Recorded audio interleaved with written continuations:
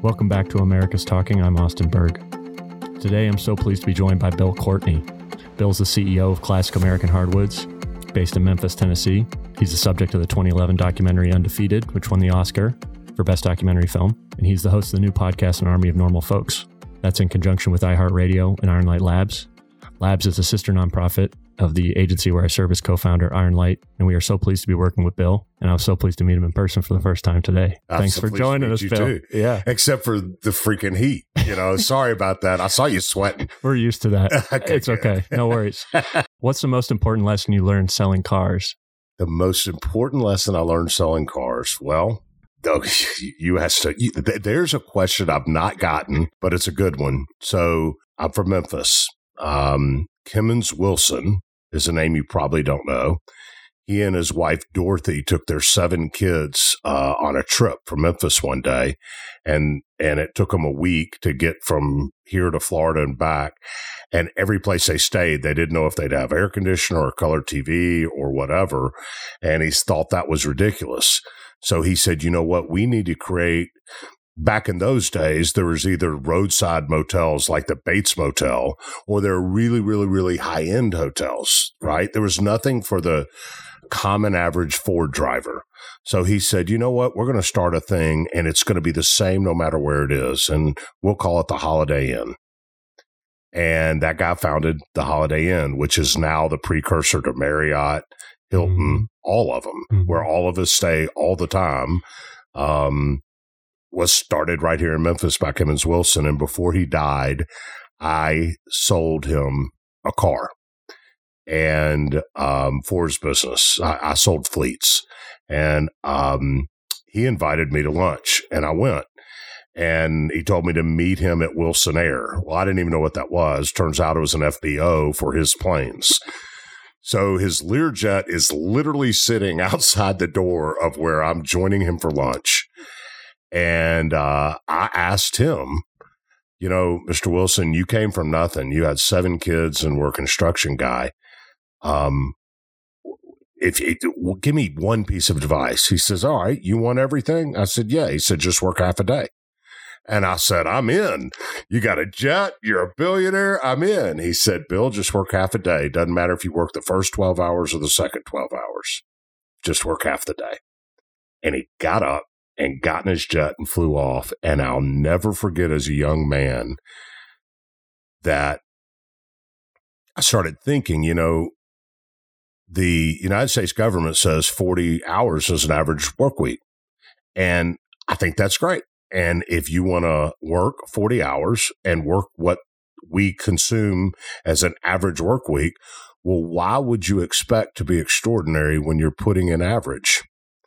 And Kimmons Wilson basically awakened me to hard work alone won't get you successful, but you're not going to be successful without it. Speaking of that, there are so many scenes in Undefeated. I was watching it last week where we see you, after some snafu or some hard conversation, do something like this. You put your hands over your face and you give a long exhale, and you take a moment to collect yourself, and then it's on to the next thing. Yeah. And that moment, that face is just the perfect face of my emotional capital is just depleted. I'm bankrupt. And everybody feels that way at some point in the day. And I wonder, when you're at that social low point, or you're just, I've given so much, I'm just done. What are you doing to replenish that? Maybe it's not in the moment. Maybe it's something you do when you get home. But where does that come from? I hope I don't lose half your listeners on this, because what I'm about to say 20 years ago would not have been potentially inflammatory, but I'm praying. I am. I ask God to just steady me. I pray a lot during the day when, look, man, I'm in a business that is manufacturing and has 100 moving parts and 130 employees. My products are a commodity, and some of them can lose value before I'm able to even turn them into money. I do business in 42 different countries, each of which has a different banking system. I have to deal with companies like Maersk and the Union Pacific, And good luck if you're going to negotiate deal with the railroad or steamship lines, because they dominate the world and they have the government in their back pocket. And I mean, that's and then on top of it, I coach, I'm a husband, I'm a father, and pretty much that rubbing my head thing that you see in the movie, I do that probably 20 times a day. I just can't help it. And what I do is when I've had enough, I just ask for God to steady me. And for some reason that calms me and allows me to kind of get clear thinking again and go. And I'm not perfect. There's a lot of times that the little prayers don't help or they're not answered, and I'll lose my mind and act like an idiot. But more times than not, it's just a little bit of prayer. It's just a little bit of, with your guidance, I can get through anything. So guide me. And then just look up, open your eyes, put a smile on your face, and rock and roll again. What's the most important lesson you've learned on leadership, and how are you identifying that in young people? Or is it possible to? Is it always just a guess? So, my first year at Manassas, we were 3-3. Now, they'd won 4 games in 10 years. And had 17 kids on their team. So I think 3-3 is average, but when you've won 4 games in 10 years, 3-3 was okay. And the whole team was buying into all the football stuff. But we were not just coaching football. We were coaching life lessons, character, commitment, integrity, those type things. And halfway through the season, we're 3-3. And while the whole team's buying into the football stuff, half the team was buying into the important stuff, doing their homework, being respectful, trying to carry themselves with a little different attitude. And the other half the team, while still really respectful in the football and buying in, the minute football was over, they were engaged in the same destructive behavior that got them to 4-10 in the first place, and metaphorically 4-10 in life, And so I went to my guy and I said, hey, man, what do I got to do to get that half the team to buy in like you're half the team? And he just kind of dismissively said, just keep doing what you're doing. And I'm like, no, man, real talk. He said, Coach, I don't want to hurt your feelings. I said, you're not going to hurt my feelings. He said, all right, they're trying to figure out if you're a turkey person or not. And I said, what? And he said, Coach, every Thanksgiving and Christmas, people roll into our neighborhoods and they give us gifts and hams and turkeys, and we take them because we ain't got none. But then they leave and we never see them again. And it makes you wonder if they're doing that because they really care about us, or they're doing that to make themselves feel good. Now, quick side note, if you serve in a soup kitchen or serve to the needy during Thanksgiving and Christmas, that's a beautiful thing. This is not about diminishing that kind of work. What it is about is motive. And if you're doing something for other people because in the community that you return to, or in your culture or your society or your friend group or your church or synagogue, whatever you belong to, and the backslaps make you feel good, and you start doing that service, not specifically for the edification of another human being that needs help, but because it elevates you among your peer group, then you're motivated by the wrong thing. And people will take your turkey, and they will take your ham, and they will take your gift, and they will say yes or no, sir, yes, ma'am, no, ma'am. But the minute you turn and walk out the door, they will start darts through your back because they know you're a fraud. So what's the most valuable lesson I learned at Manassas about leadership is the greatest leaders of our time give credit to the followers when they're doing well. They take blame and stand up in front of the followers when things aren't going right. And they are motivated by the position they have as a leadership position to see the followers succeed. And if your motive is that, you'll be successful. If your motive is not, more than likely the followers are not going to act right. And the reason half the team at Manassas wasn't doing what I was asking to do is because anybody asked me about Manassas, I was all too ready to tell them everything I was doing, but I wasn't giving credit to the players, and they saw through me. And I also think the greatest measure of the success of a leader is the actions of the followers. And if the actions of that half the team weren't what I wanted them to be, I didn't have enough sense back then to look within and see what I was doing wrong. And it took a 17-year-old kid from the hood to show me that I wasn't motivated properly and that I wasn't giving credit where we're supposed to do. And I wasn't looking at myself as I should because the actions of the followers were not representing proper leadership. And when I straightened all that thing out, that's when the magic started happening at Manassas. So the greatest lesson is don't be a turkey person. Exactly. And I was thinking about service before I was talking to you and the concept of service. And the thing that is thrown around today as a pejorative that's been, I think, on net, so obviously destructive, but may contain a kernel of truth in what you just said about the turkey person, is this term of art called the white savior. Tell me what you feel about that term. Well, so a synonym with that would be paternalism, yes, right? Right.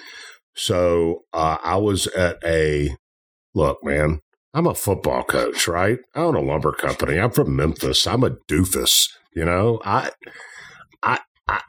was way too young to even understand so many of these cultural narratives. Mm-hmm. And so I was doing a Q&A after a showing of Undefeated at the New York Film Festival. Did tons of Q&As, right? That's what you do when films come out. And we were there, and the first question, the lady stood up in the back and she said, what would your response to be if somebody said that even as inspiring as the movie is, it hinges or it tinges paternalism? And so I stood there in awe of the question because I didn't even know what the word was. And I looked over at the directors and they answered a little bit. And once they answered, she then turned to me again and she said, okay, now that you know what it is, what do you think? And so there is a white savior syndrome in this world. And it is, you're right, it does have sense of the turkey person story. The thing is, if you're white, and you're doing service and you're working for a group of people or community that happen to be of color, I think everybody's always going to look at you in today's day and age and wonder if that's white knight stuff, white savior stuff, or are you being paternalistic? The answer to the question is, are you serving for them or are you serving to elevate yourself? And if you're serving for them, then you're on the right path, but that's not enough, because here's the other thing. If you're going to serve a group of people, you need to ask a lot of questions. You need to shut up and listen.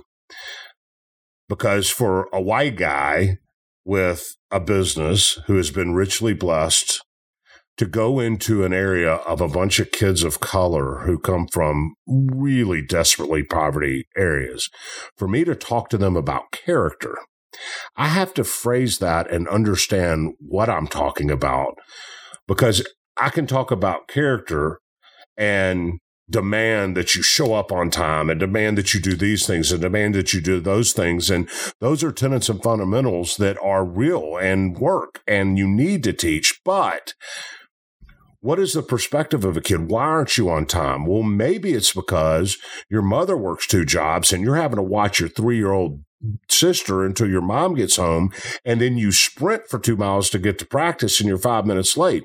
Well, does that show a lack of character because you're late, or is that a world I don't even understand? And if you don't even ask enough questions to dive into the people you're looking to serve, to understand the reality, to then serve them, and you just start putting your tenets and characteristics and fundamentals and values on top of them without understanding who they are, then you risk being very paternalistic. You risk being the white savior because you don't know who you're serving. Mm-hmm. So the answer to the question is, understand who you're serving, ask questions, listen, shut up, and consume it, and then be motivated for them, not yourself. And if you do that, you can avoid the whole white savior paternalistic thing, but it is a dangerous trap, and it is real. Mm. What lessons from your time as an educator do you find yourself doing or coming back to in your business? Everything. Okay. I think all good leadership is servant leadership, and I think all good leadership there's an old saying, tell them what you're going to tell them what you told them, yeah. Right? And there's a step in front of that. Teach them. Teach them what you want them to do. Then tell them what you want them to do.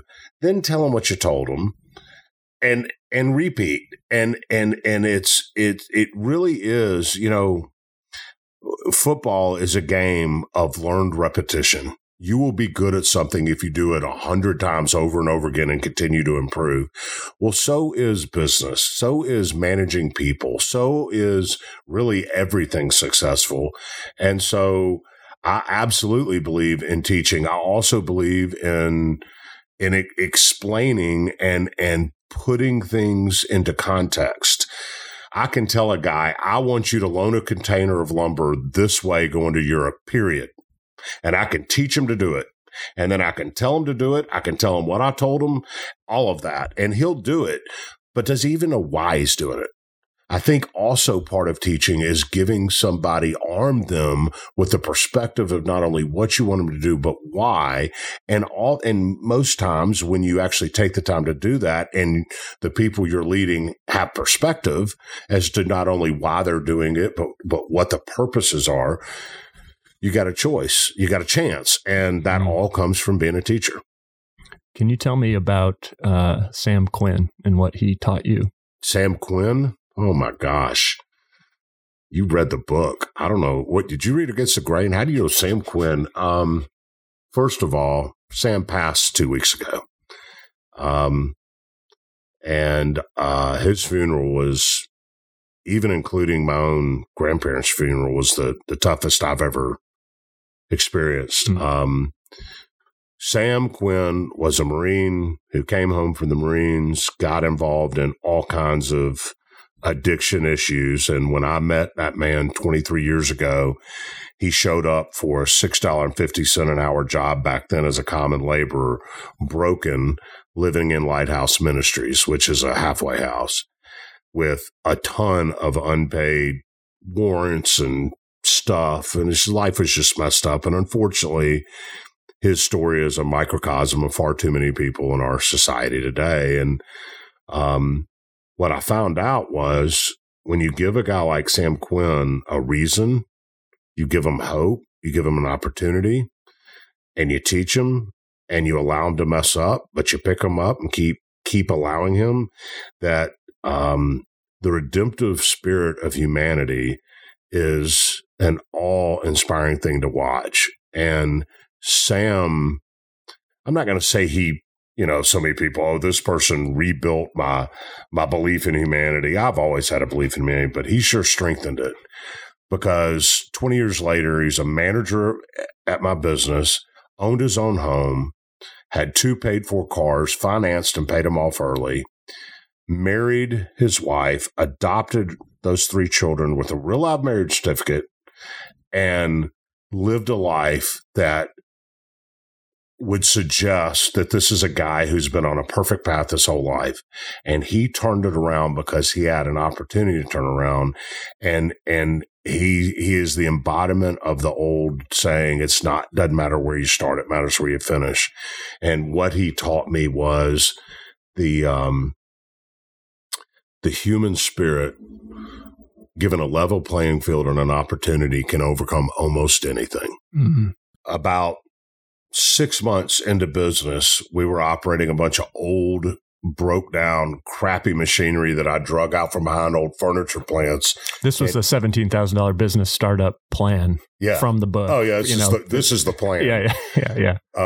I'm going to Virginia, North Carolina, and I'm going to drag a bunch of old, broke up stuff that doesn't work. Literally hooking chains to it, dragging it out of the weeds, throwing on a 16-foot trailer and bringing it back here and going, okay, how am I going to make this thing work? Well, we did. And 6 months in, the tilt hoist is a piece of machinery that is at the front of the production lines. Without it, you can't get lumber to your machines. And if you can't get lumber to machines and you can't grade it and you can't surface it, you can't sell it. And when you have no capital and very little cash flow, every day matters, right? And so on a Friday, our shift ends at 3:30. At like 2:15, our tilt hoist completely broke. The gearbox, the motor seized. The chain gripped the shaft, twisted the shaft, which actually bent two of the arms. And when I say it destroyed it, it destroyed it. And that is a lot of work. The 35 horsepower motor and gearbox itself is an $8,000 thing that makes everything go. Fortunately, I had a spare one that had to be rebuilt. Then we had to get a shaft cut, put keyways in it. Then we had to straighten out everything and then reinstall it. It literally is 20 hours of work. And this happened on Friday. And by Monday morning, I had to be running. So me and my ops manager, my maintenance manager called our wives and said, bring us food. And we saw the sun rise 3 times before we ever went home. And we got it finished at 6:30 on Monday morning for shift to start. But I looked up as we started this, and Sam was walking in. Our shift ends at 3:30. He was walking in at 5:30. He'd clearly gone home, changed clothes, and he had a cooler with him. And I said, Sam, what are you doing? He said, I'm here to help you with it. I said, Sam, I can't afford to pay you any extra hours, and I sure can't afford to pay you time and a half. He said, Bill, you've shown me this is my company too. You're not paying me. I'm here to help. And that man stood with us that entire weekend. And guys, I'm talking about grease, heat, sweat, misery, shavings flying, torches, welding, gritty, dirty, crappy work where your thumbs and your fingers are raw. And he's right there with us the whole time. And then at 5:30, shift starts at 7. He goes into the washroom, washes up, and then pulls lumber for 8 more hours before he goes home on Monday night and didn't ask for a dime.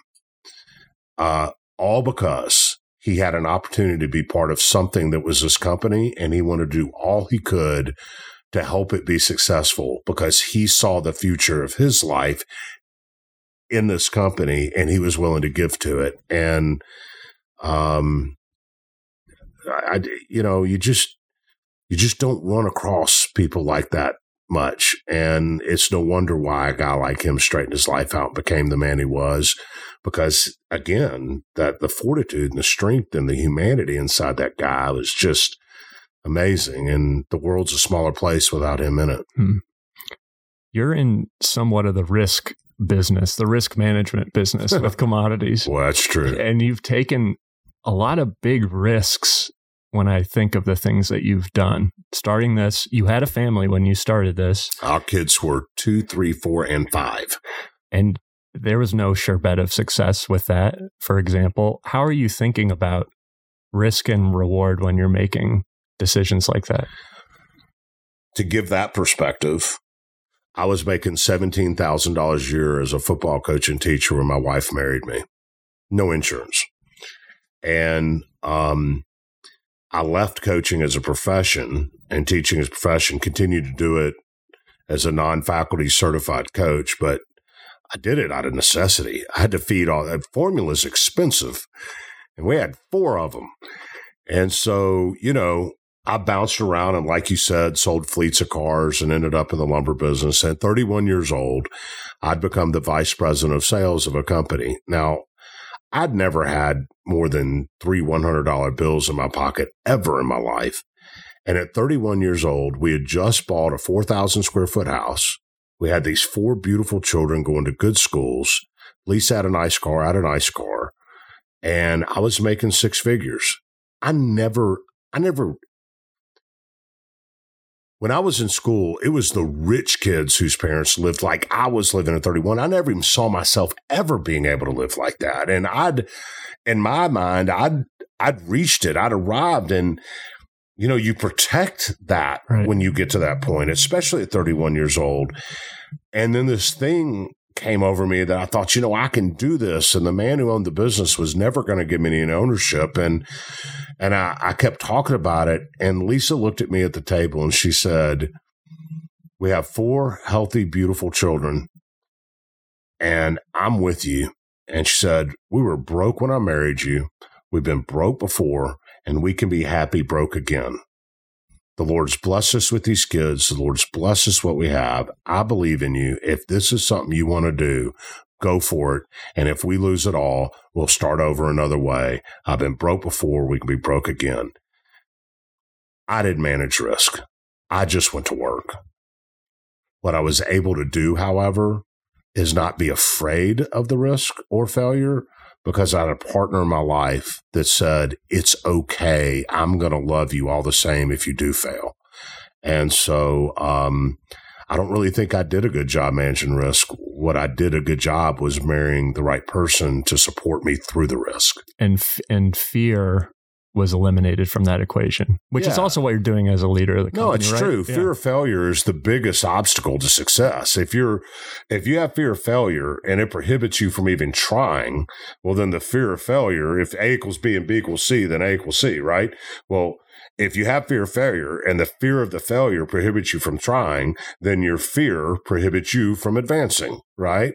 And so, yeah, it was not managing risk as much as it was, I've got these 4 kids I'm responsible for. I got this wife. I got this pretty house I just built. I've reached a station in life where people see me as a guy who's successful, which is a huge fear. I mean, am I going to lose my friends? Are people going to think I'm an idiot and a pariah if I go after this and don't make it? But it was Lisa. It was Lisa who said, I'm going to love you all the same, whether you have money or not. These kids are going to cherish you whether you have money or not. And you're going to be a success as a father and a husband, whether you have money or not. Go do it. Tell me about An Army of Normal Folks. What inspired the project and what have you learned so far? Well, Alex inspired the project. Alex, the producer, such a pain in the neck. Shout out to Alex Cortez. Oh, it's terrible. Yeah. But anyway, that's for another story. I did an interview with Alex, and I truly believe that I don't want to do soapbox here, but I genuinely believe that DC is incented by power and money to divide us. I just believe it. Why would you spend millions of dollars for a $130,000 year job if it wasn't about the power? And then when you get the power, you're going one way or the other, and you're trying to get the people that voted for you and donated to you to follow you down one hole or another to hold on to your power.